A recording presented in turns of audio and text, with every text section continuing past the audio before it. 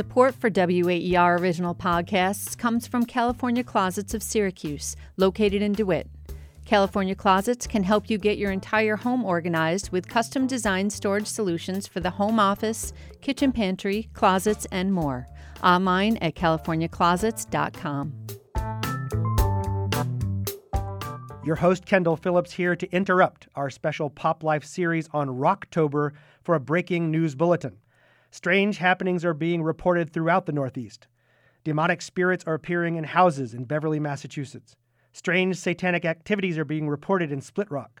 There are apocalyptic cults roaming New Hampshire, rabies-infected mobs wreaking havoc near Boston, and now we are hearing stories of vampires swarming the streets of Providence, Rhode Island. Now, before you barricade your door and grab your garlic cloves, relax. All these monstrous beings are carefully contained within the brilliant novels of my guest for this special Halloween edition of Pop Life, best-selling author Paul Tremblay. Paul is the author of 8 horror and crime novels, including Survivor's Song, Cabin at the End of the World, and his most recent, The Pallbearers Club, along with numerous short stories. The New York Times Book Review has called Paul, quote, a writer whose reach will continue to grow and grow, and no less than Stephen King declared simply that Paul's novel, A Head Full of Ghosts, quote, scared the living hell out of me. Perhaps the highest praise a horror novelist can hope to receive. Paul, welcome to Pop Life. Thanks. Yeah, that guy. Oh, thank you, Kendall. And man, I feel sorry I interrupted Rocktober. Rocktober sounds awesome. Well, it's funny. Actually, I was thinking about, as I was getting ready for the interview, we've had a great series of interviews for Rocktober, but you do include music quite prominently, and particularly in the Pallbearers Club, which, unless I'm mistaken, every chapter of Pallbearers Club was a Husker Du song. Is that correct? Yeah, that is correct. Part of writing the Pallbearers Club was me allowing myself to sort of nerd out about my favorite music. So I'm curious, how does music play a role in your creative writing and particularly in the Pallbearers Club? Like you wanted to nerd out, but it really is, for those who haven't had a chance to read this really amazing new book of Paul's, it really is central. Like music, and particularly that music of the late 80s, 90s, that Husker Du, Pixies, Cure era is really front and center of the novel. So can you talk a little about how the music kind of helped you flesh that story out? Sure. So I would say on a personal level, me discovering, that music was really what, gave me either the confidence or the passion, or somehow allowed me to imagine that, hey, maybe I could create some sort of art myself. And my first attempts were music. Honestly, if I had a time machine, if I could go back and choose, I think I would still choose to go back in time and become a somewhat successful, punk musician. So at the Pallbearers Club, once I realized that the story was going to be written as or presented as a found memoir, it was going to be very autobiographical in a way that sort of I gave myself permission to talk about music and write. Talking about music in that book was a way for me to talk about metaphorically, how writing sort of is tied to my mental health and maybe some healthy and not so healthy ways. Yeah, for those who haven't read it, Pallbearers Club is a found memoir of Art Barbara, perhaps the greatest pseudonym in the history of literary pseudonym, who is deeply invested in the music of the era and becomes a musician. So I'm curious, Paul, how much of Art Barbara, this young person who feels a little alienated and isolated, had some health issues, is struggling with probably some mental health issues, finds music as an outlet that really provides him kind of a core of strength and an outlet. How much of that is you? Yeah, poor Art Barbara. Sorry, I had to say it with a Boston accent. The high school stuff, which is maybe the first third of the book, I would say it's quite it's pretty much me. All the health stuff is stuff that I've dealt with. Aside from the casual vampirism that ends up in the book, I would say it's quite autobiographical, but in a way that fiction always takes autobiography and makes something else. And to me, that was actually one of the fun parts of the book, was that there was so much of me in this, but the end result, it's obviously, fiction. Well, hopefully, obviously fiction. My family definitely is having a hard time with that. Oh, is that what is the response? I'm curious, your family, what is their response to your novels? Well, typically I usually sort of put them as main characters in my other books. So they're somewhat used to it, but like this one was like, wow, you really went to a lot of places. Even with something like A Head Full of Ghosts. Sure. Um, you know, a lot of that book was set in a combination of my sister's current house and my old house in Beverly, and my brother was convinced that the parents were the parents in A Head Full of Ghosts were my parents, which they're not, even though I gave them some like a similar employment background. So yeah, so I mean, I get like, I think any sort of friends or relatives of writers, you're bound to see like either yourself or people you know in there. I don't know. I feel like I'm not that different than many writers who, I imagine myself almost as like a magpie, like, taking bits of grass and straw and anything that's around to build my nest. And, so for the people in my life, I'm taking their bits and making my nest.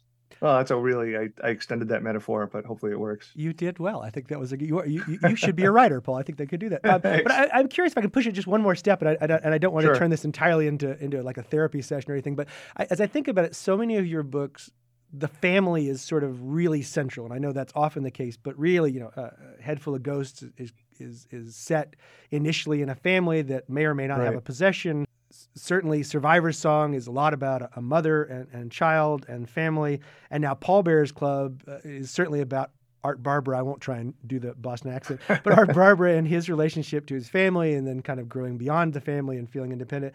So do you feel like, when you're writing, do you sort of think about your own childhood or your own family and that dynamic? Yeah, for sure. I mean, for a while, like even, pre these novels, when I was writing mainly short stories, a friend pointed out to me, he's like, geez, do you realize that you write about families a lot? It might be strange to say that at the time. I was like, oh, geez, I didn't realize I was doing that. It makes sense for me as, I'm fortunate to have like a very strong family. Like when I was in high school, I didn't have much of a social life. To me, it was like my siblings and my extended family that I hung out with. And then, shortly I went to college for 4 years and grad school for 2. And then right from there, I started teaching math at a local high school. So I've always been on sort of like what I like to call the kids calendar, where, every June I get excited because school's ending. Every late August, I'm like totally depressed because school's starting back up. But I've always been in that sort of mental cycle. So I think it helps me stay attuned to not necessarily the memories of childhood, but certainly the emotional life of childhood. So I guess I've been endlessly fascinated / obsessed with writing stories from either parents or children looking at their parents, and vice versa. I don't know. It's one of the few universal experiences we have, right? We've all had some sort of family or been a part of some sort of family, whether or not it's been a positive or negative experience. And to me, it's just like it's a wealth of material to work with. No, and you've mined it well and in really interesting ways. Now, I do want to turn back to this your background, mathematics, and as I understand it, basketball. So I don't mean to be stereotypical, Paul, but that does not strike me as what I would think the horror novelist is coming out of. So I'm wondering, for you as a person who clearly has some aptitude with math and with a ball, how did you get into writing?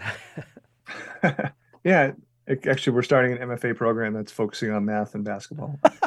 It's sort of hard to explain like how it happened. I mean, I think there was one, as I sort of mentioned earlier, there was a clear want for some sort of creative outlet, but it didn't happen until in my late 20s. And actually, the last college class I took was like a Lit 101 or an English 101, something that freshmen take, but I was taking it as a senior to fulfill a requirement.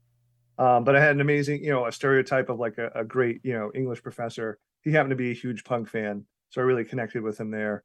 And I remember the stories that he assigned. One of them in particular was Joyce Carol Oates' "Where Have You Going, Where Have You Been?" When I read that story, it felt like an awakening. I was like, whoa, I didn't know people wrote stories like this. Shortly after that, I graduated. I was in a new relationship with Lisa, who's my wife now, and she was a Stephen King fan as a teenager, so she started giving me Stephen King to read. And when I went away to study math for 2 years at the University of Vermont, I fell in love with reading for the first time. And when I emerged from Vermont, I had this weird itch to try writing a story. I can't really explain it beyond that. It was just more, as I said, I think part of it is just being confident enough to think, even though if I'm not going to be as good as that person, I still want to try to do that. There's something inside me that makes me want to try something like that. without being too glib, I mean, I think that's a hard thing for people to learn, especially now. Like, I'm around high school kids all the time. And obviously, even when we were in high school, it was always pretty much universally uncool to seem like you were trying too hard, right? Or, Absolutely. yeah, or I mean, that's sort of what internet life is, right? As soon as someone says, "Hey, I love this," 1,000 people jump on and say, "No, it sucks." Um, but the idea, I think, that when you get older, that it's okay to like things, it's okay to be passionate about things. To me, that's like such a freeing, whether or not you're a writer, or a musician, or an artist. To me, as someone who appreciates that kind of art, it's such a freeing thing to be like, "Oh, hey, I like this, and it means something to me." So I give myself permission to sort of not only, like, I don't want to say consume it, but become a fan, but also to maybe even try your hand at it.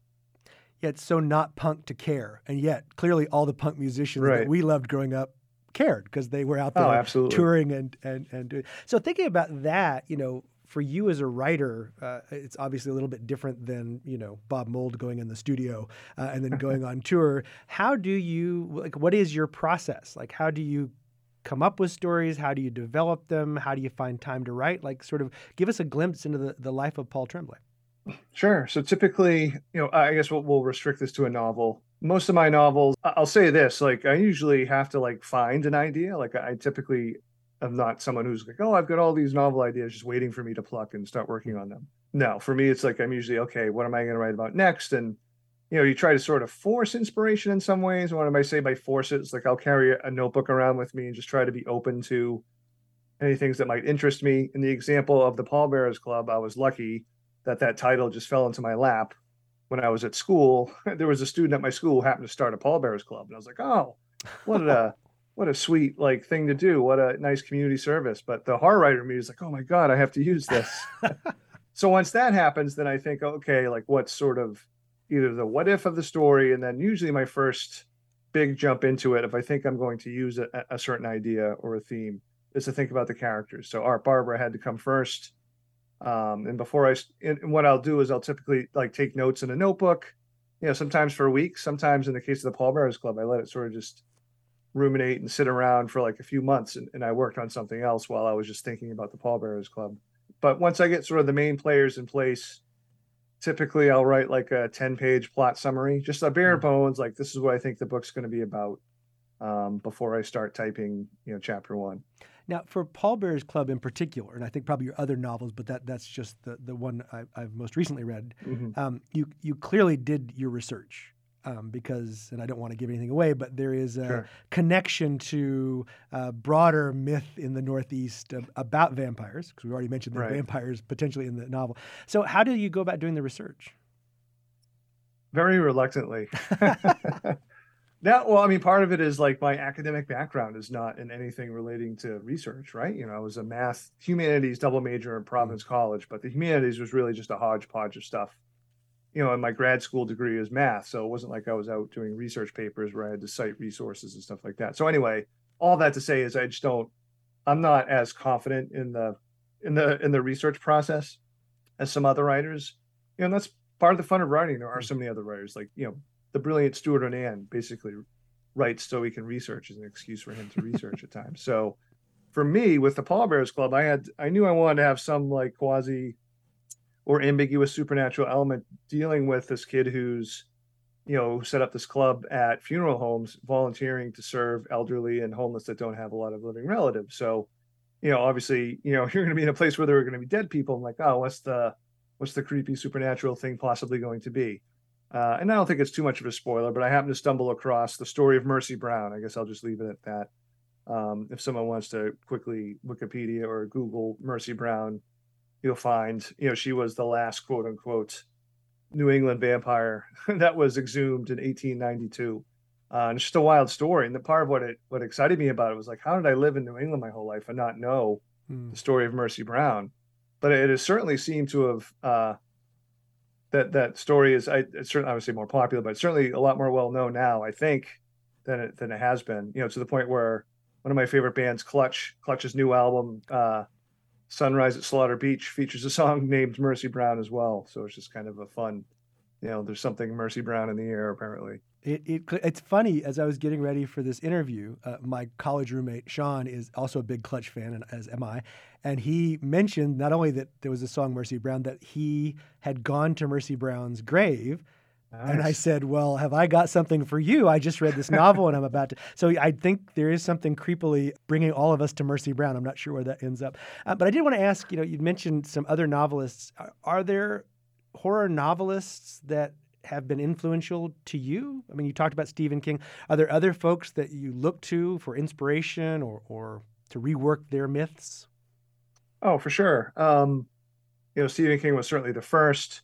I would say, the recently departed Peter Straub is definitely a foundational writer for me.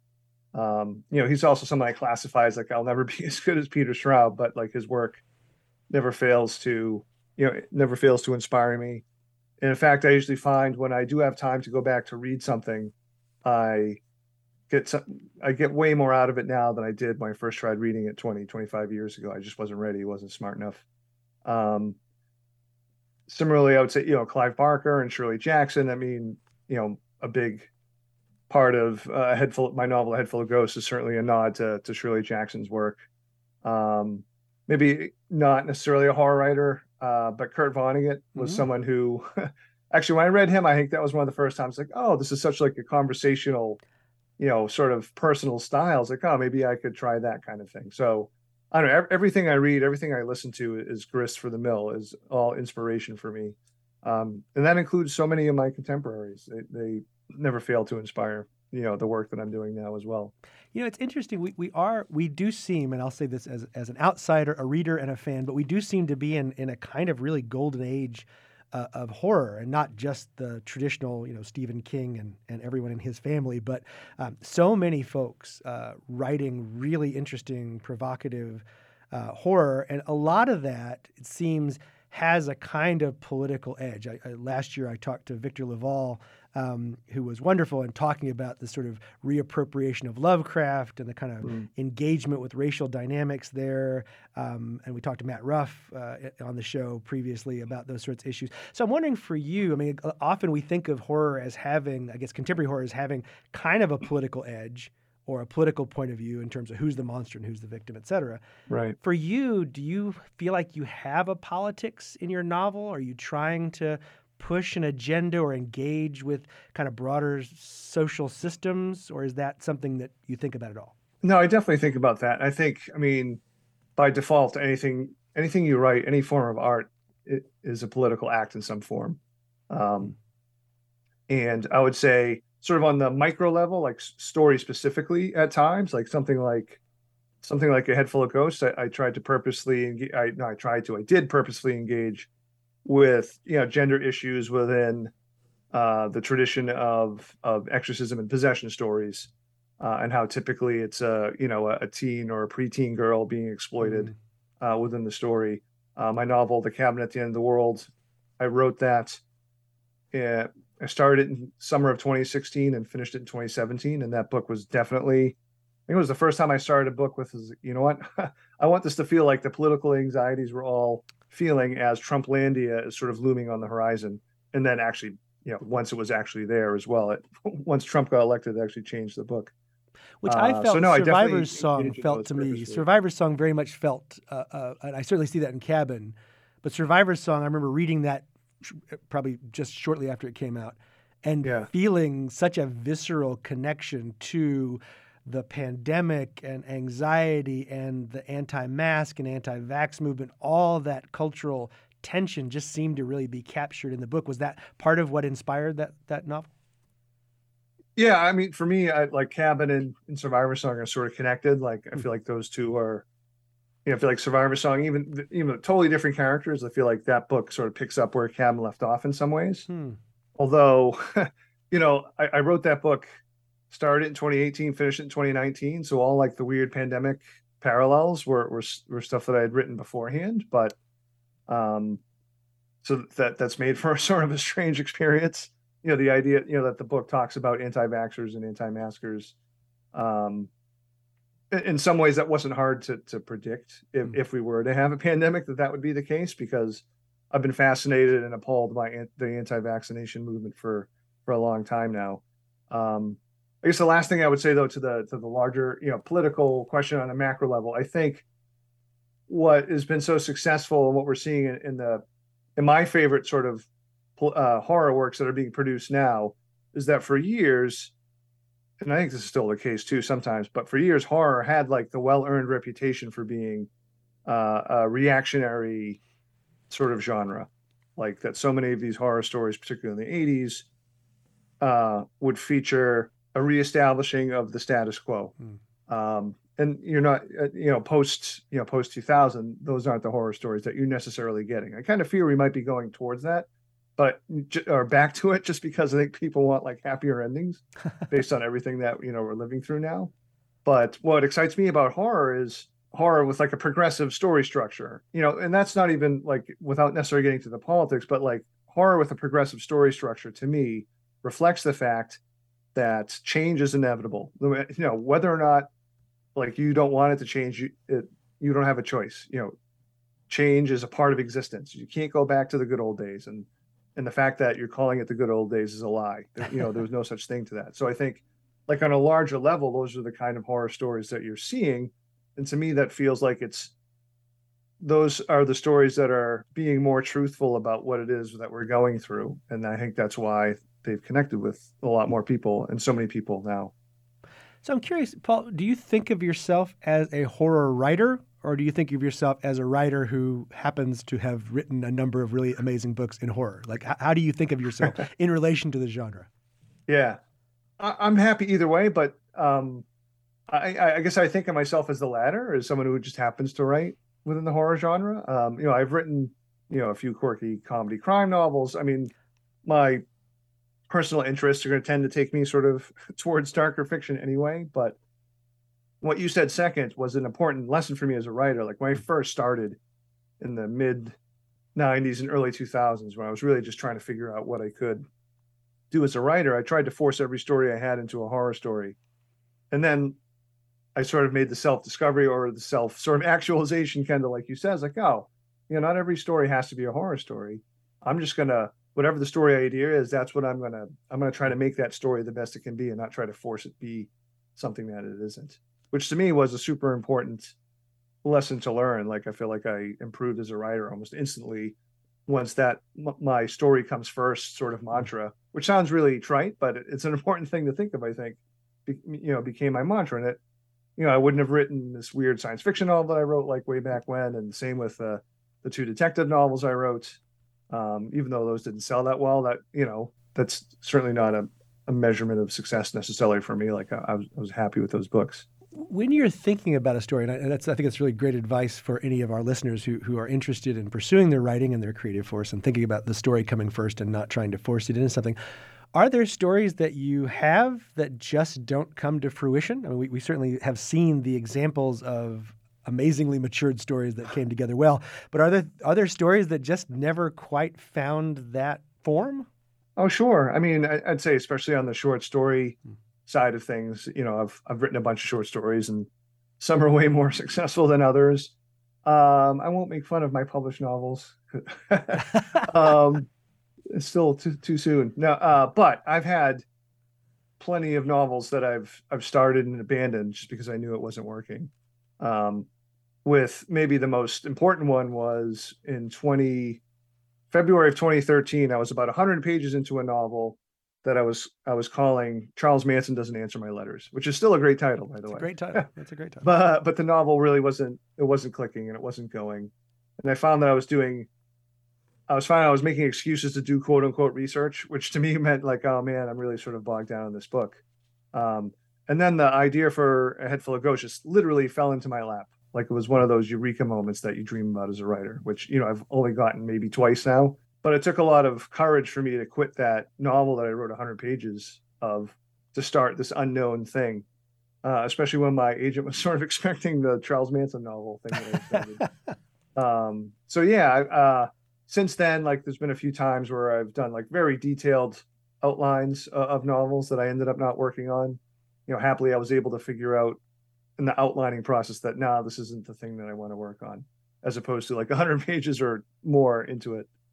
Yeah, it would. That would be painful. I'm sure that was a painful experience. Yeah. Out of curiosity, what was the other novel that just fell into your lap? Was it Pallbearers Club? What was the other that you said? Yeah, I guess Palmer's close enough just because the title like landed in my lap. But I guess that's all that really was. The rest of it I had to put work into.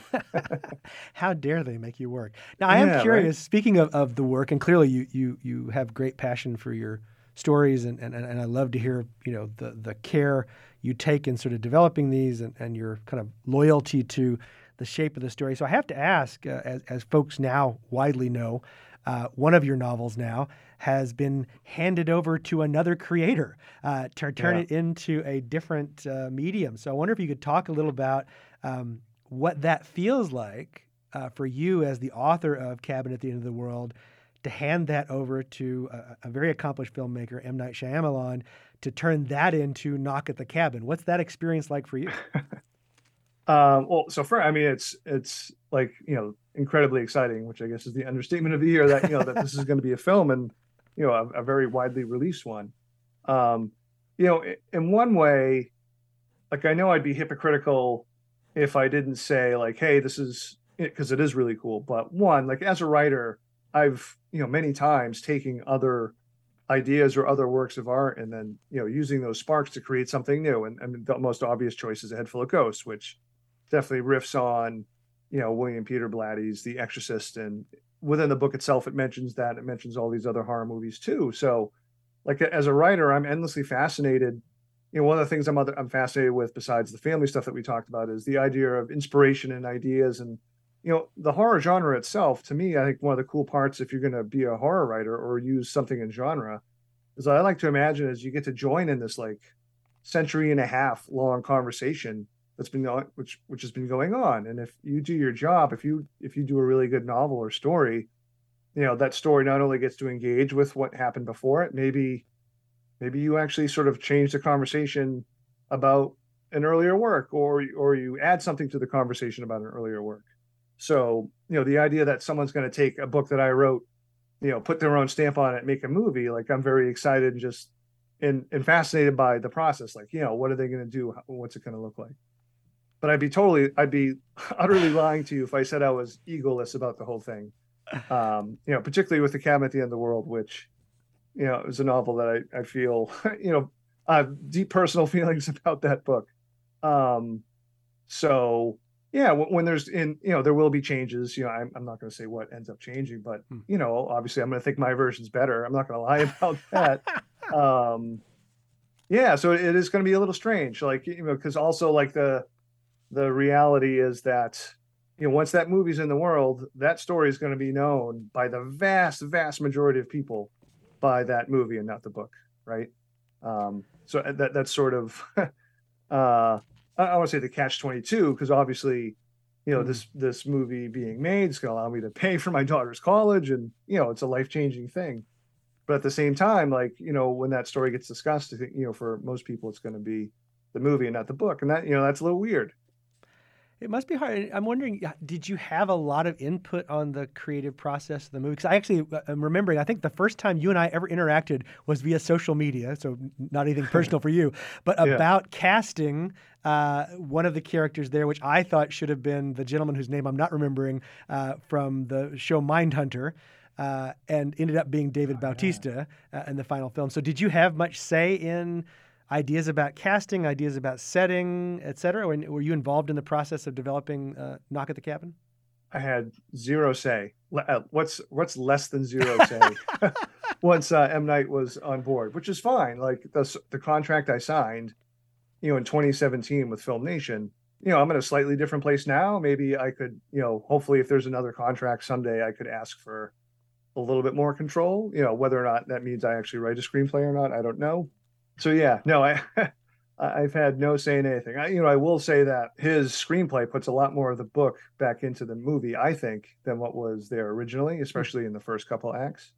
But yeah, so I would say briefly, the casting thing to me though hasn't been strange, just because I get asked all the time, like, oh, who do you imagine like as these characters in the movie? I'm like, I never think about that, and I'm not saying that just because I'm like a precious writer.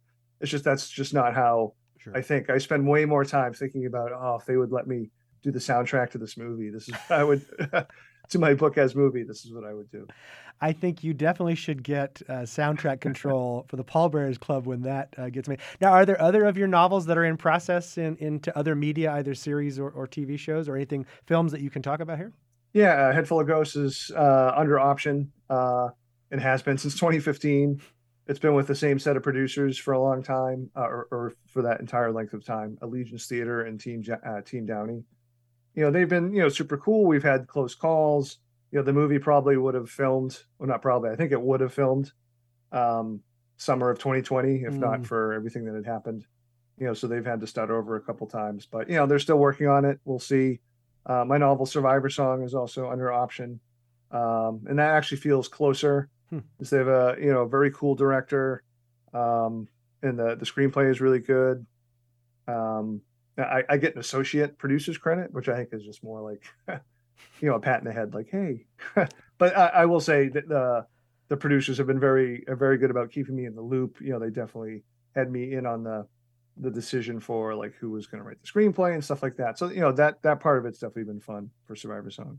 So what is next for you, Paul? What is there a novel in the works? Should we be expecting something else? You've been really quite prolific over the last few years. I'm just always impressed by the next thing coming out from you, and I've got to run out and get it and read it. So is there something else coming soon? Are there things in the works? Anything you can share with the Pop Life listeners? Yeah.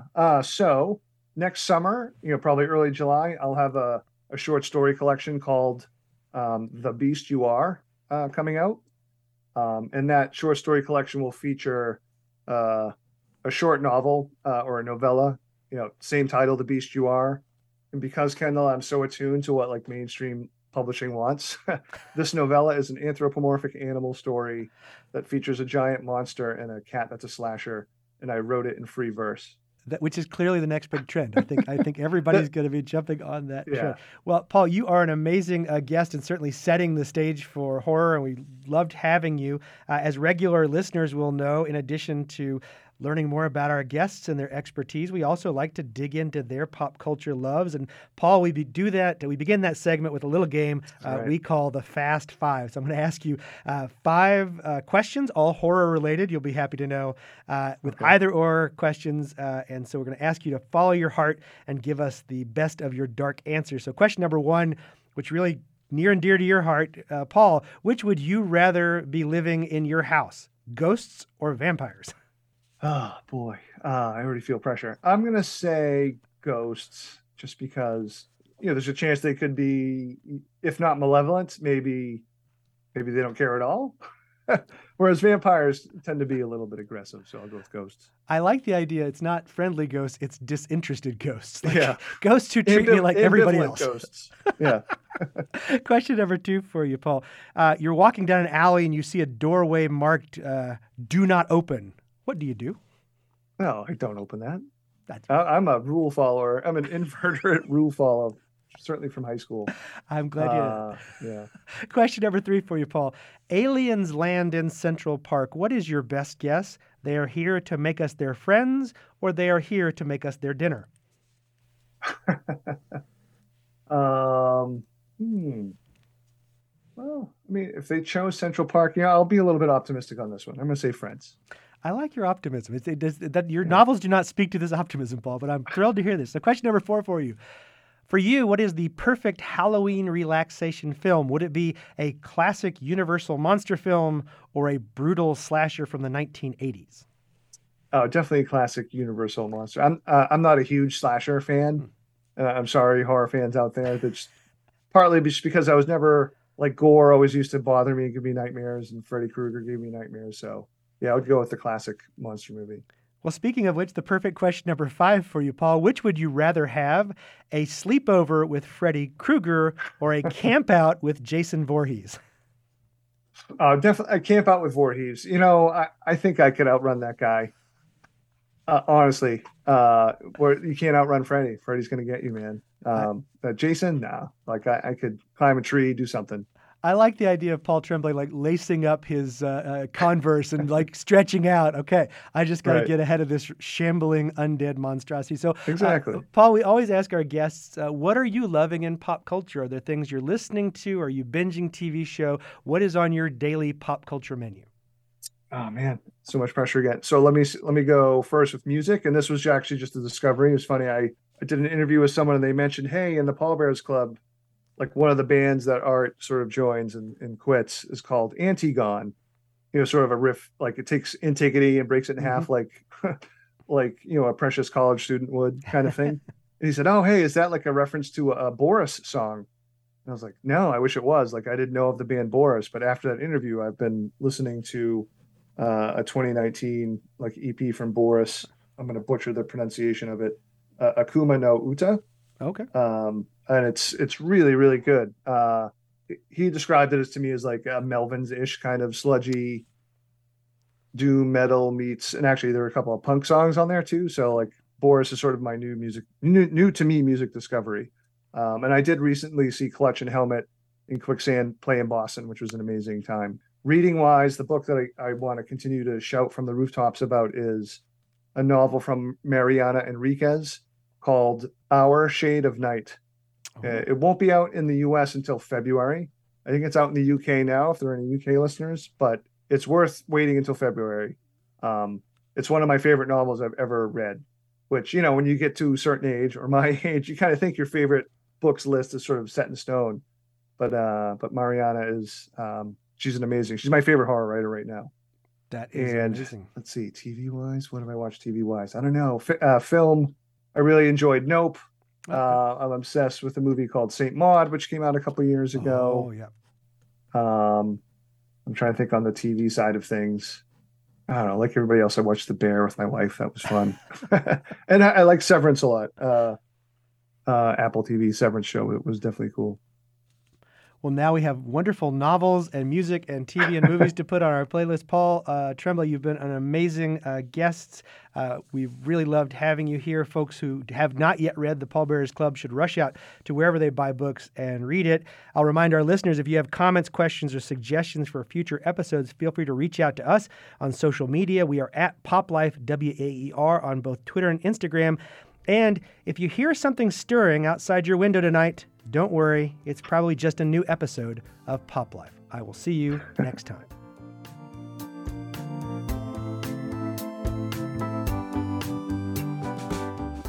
Thanks for listening to Pop Life, a production of WAER, Syracuse Public Media. You can find archived episodes at waer.org, and don't forget to subscribe in Apple Podcasts, Spotify, or wherever you listen for automatic delivery of new episodes.